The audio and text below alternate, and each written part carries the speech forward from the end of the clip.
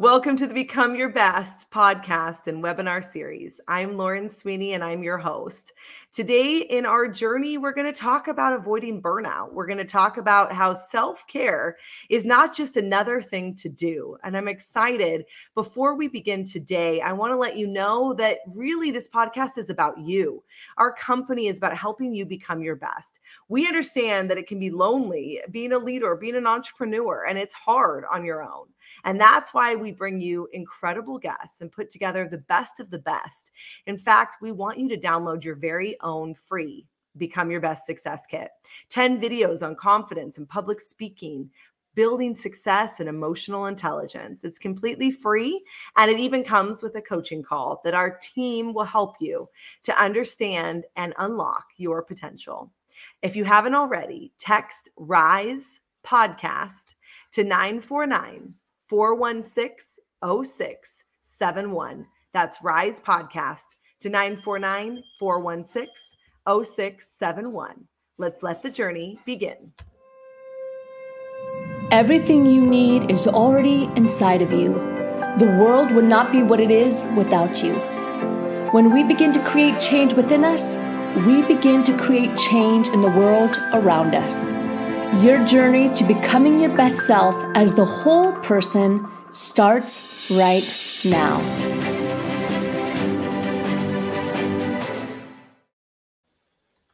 Well, we're excited today to have Elizabeth Bishop on our show. She's the creator of the Conscious Service Approach. It's a research-based set of principles designed to enhance both the experience of service providers and the quality of the service they offer.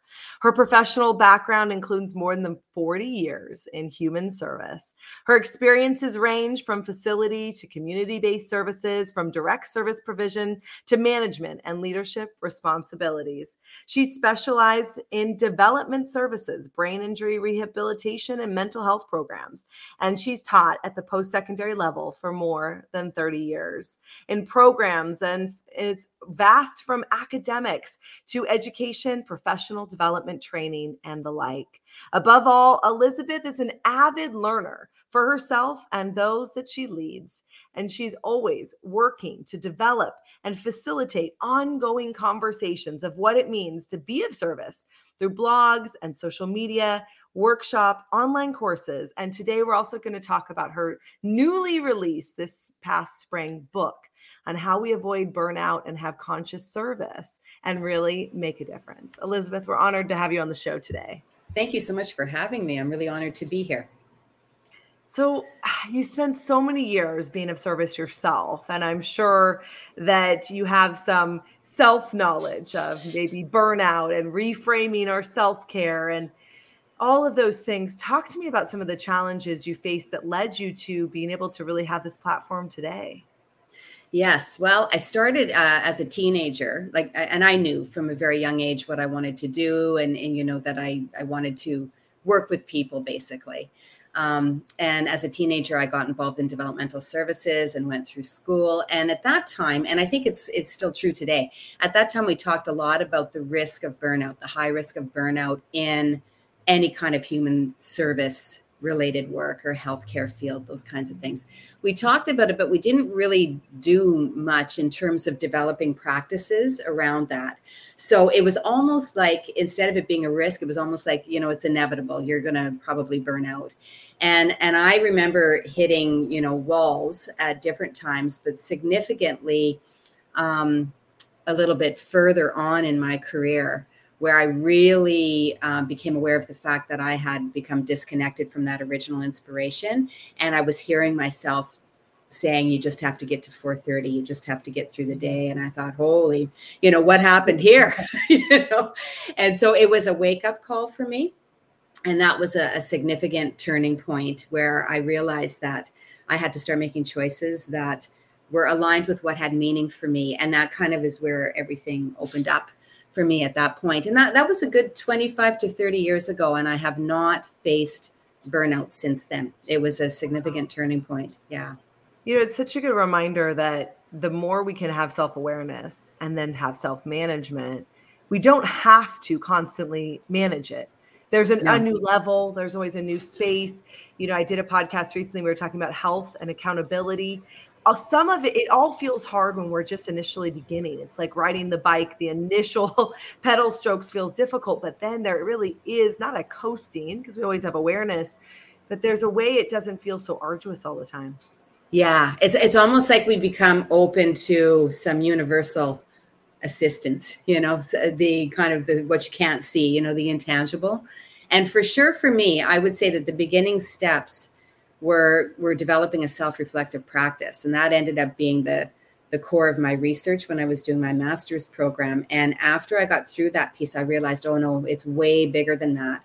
And the self-reflective practice piece that feels like work in the beginning to create the habits and the routines were really just methods to be able to get to a self-connected space that, of course, we move in and out of all the time, right? Because there's times that the self-connected space is not a comfortable one, right? Yeah.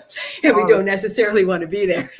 So it takes a lot of other kinds of, I think, intentions, commitments, willingness to see things differently, ability to sit with things that are hard, that kind of stuff. And so it to me, it's an ongoing practice, not really kind of any destination necessarily, and certainly not anything that's about perfection at all. Yeah. Let's talk about that for a moment. We have a lot of entrepreneurs and leaders that let's say I'm coaching them and I'll give them an action step, and they often won't take action on it because that perfectionistic mindset. Yes. They're thinking, I'll just procrastinate and it'll go away, or I'll get better or something. But that idea of activating, talk about your experience with not having it all be perfect and reframing what that looks like. Well, I think in the beginning for me, when I think about the self-reflective piece, I was super curious. So I think that's what I had, going for me, and really wanted to understand a new way of being. So I tried out all kinds of different practices. I got into journaling and meditation and yoga and, Reiki and reading and all of these different things to explore. And I think, and exercise. And I think what happened at the beginning is that I had attachment to certain outcomes. So when I came, when I got back from my walk, if I didn't have that clarity, if I still felt foggy, or if whatever was bothering me came back 5 minutes later, or I emerged from meditation and all I had done was just, spin on the hamster wheel in my mind, I felt frustrated because I was expecting this peaceful, blissful thing to happen. And so I think what's helped me, in reframing that, is that it's just the commitment and the intentionality to show up to whatever it is. And one thing that I have learned is that no matter what, I don't feel worse. It doesn't make it worse to connect to myself. It truly doesn't. I've never, even when I've been afraid of having a bottomless pit there, I've realized that there is always a bottom, naturally, organically. There's some place that we come to rest, that we don't necessarily need to fear. But that doesn't mean that it's any easier the next time when I'm in resistance again, Absolutely. So let's say somebody's listening and they're thinking, well, yes, I'm experiencing burnout, or I'm just exhausted, and I recognize I haven't had great boundaries. I certainly move in and out of that space all the time. Our CEO, Netta, is just amazing with her boundaries and really consciously doing things not to reach that stage. It's one that I constantly work on. And, right. I'm a hyperachiever. I'm a little bit of a people pleaser. I'm working on that one too. And so it's a constant resetting of my boundaries, resetting of my values. What are a few great steps that I'm sure you talk about in your book that somebody could begin with?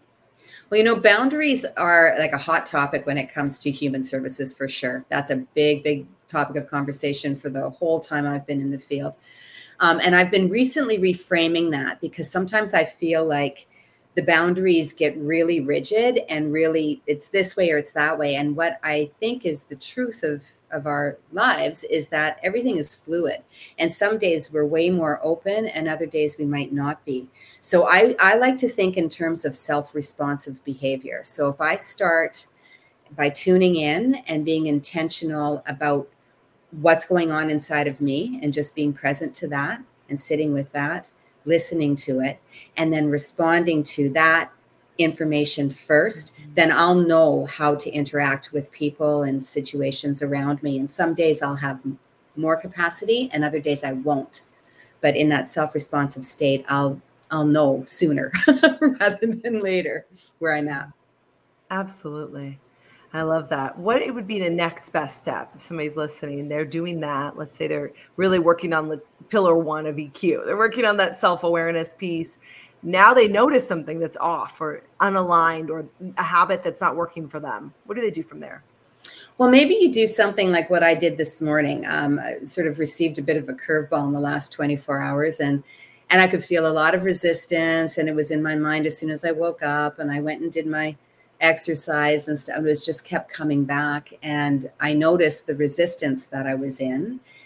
And so I kind of energetically said, okay, what happens here stays here. I don't want this energy to go out to anybody or to impact anyone I love or anyone else. And I just let it out. Like I just started talking as though, so I think that was something too that I really looked at when I was writing the book, is this idea of how we often want to go to other people that we see as being safe in order to bounce stuff off of. And I think that's great. I think that could be a great resource. But I think there's something really powerful in allowing ourselves to process and feel our raw emotional energy first, like to just let ourselves have that. It often moves much more quickly than we think we're going to.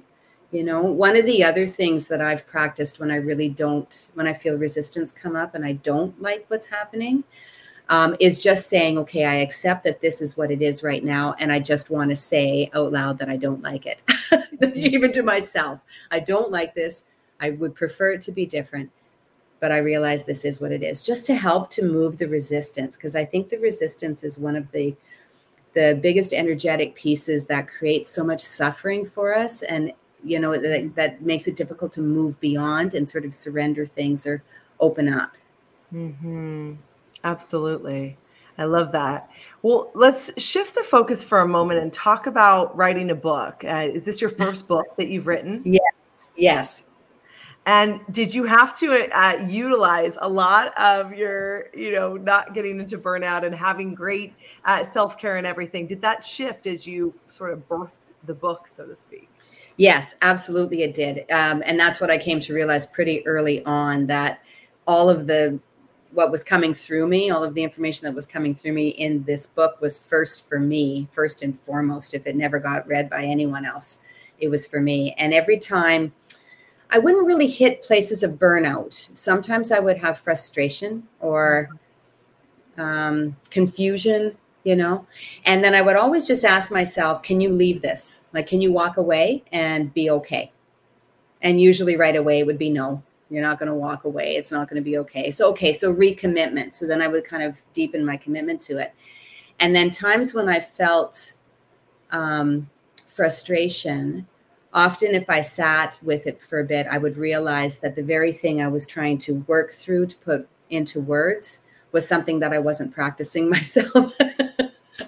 So it was like I really had to walk it. I really had to live it. And there's many times that I still forget or try to go back into that kind of old story. Like I think that's another thing that I've really learned about and working with more and more lately is the stories, the storytelling, the interpretation, the old way of being, like how we're so easily pulled into that, even when we're really strongly committed to showing up in a, say, more enlightened version of ourselves. It's a layered thing, right? What do they say? It's like an onion.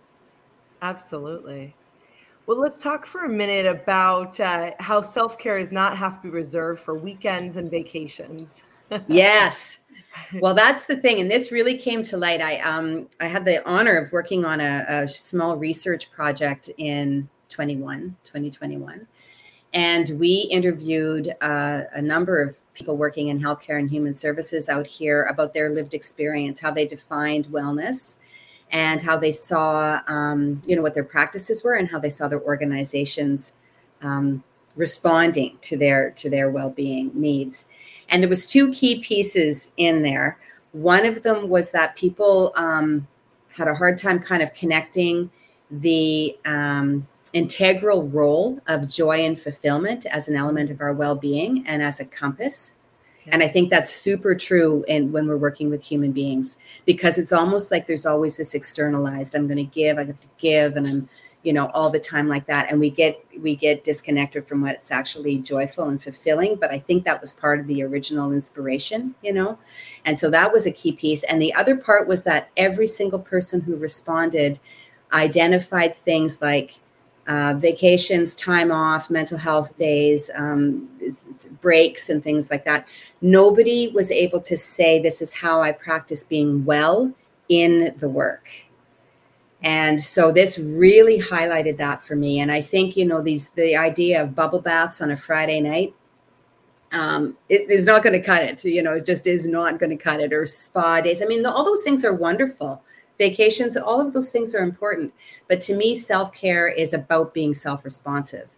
So it's about noticing when we're having some inner struggle, when our emotional energy is difficult, when we're noticing pain in our body, when our mind is confused, we're dealing with something, whatever it is, and learning how to respond to ourselves, because we are always respond to ourselves with love, because we are always responding to ourselves. And sometimes we are very harsh. I mean, from my own experience, I certainly have had a harsh tone with myself over the years. So to be able to say, I understand where you're coming from, and it's okay, and everything's all right, and it's okay if you take the break right now, or take a breath, or whatever it might be, to be present in the moment with how we care for ourselves, as opposed to thinking, I just have to push through till 4:30 and I'll do it later. Yeah.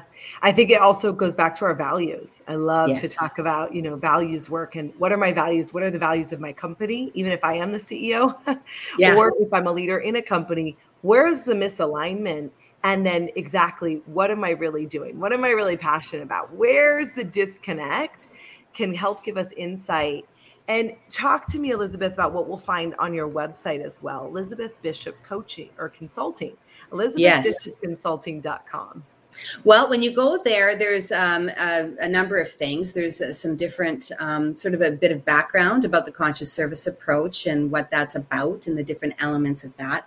There's a whole blog section in there. There's some previous podcasts. I did a podcast for a couple of years, and you can access that there. But there's also the space that you can find links to the book, and that you can reach out to stay in contact. And as well, I did post my my research report from my master's for anybody who's interested in kind of going into the academic underbelly of the whole thing.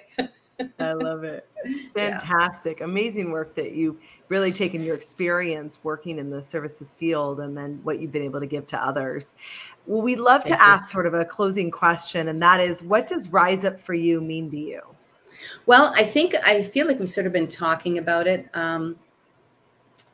along the way here. For me, it really is about learning how to connect to ourselves, really being present and engaged and curious and interested, not in a self-absorbed way, but one of the my favorite terms that I think I learned from Iyanla Vanzant, who's one of my favorite authors.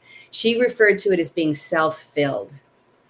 And I love the idea of reciprocity, not transactional, but knowing that whenever we're interacting with anyone, or even when we're present with ourselves, that we can learn to fill up and replenish those natural resources. That when you talk about values and things like that, or compassion, love, empathy, all of those things, those are not man-made. So we can learn how to tap into that energy. And that's what Rise Up for You means to me.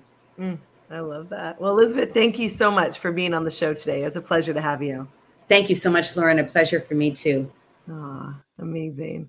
Awesome conversations for us as leaders in our daily life and at work. And we want to make sure that you got your Become Your Best Success Kit. It's absolutely free. If you haven't already, you can also go to our website, riseupforyou.com/success kit, and download the over 10 videos and workbooks to help you in becoming your best. Until the next time we meet, rise up for you.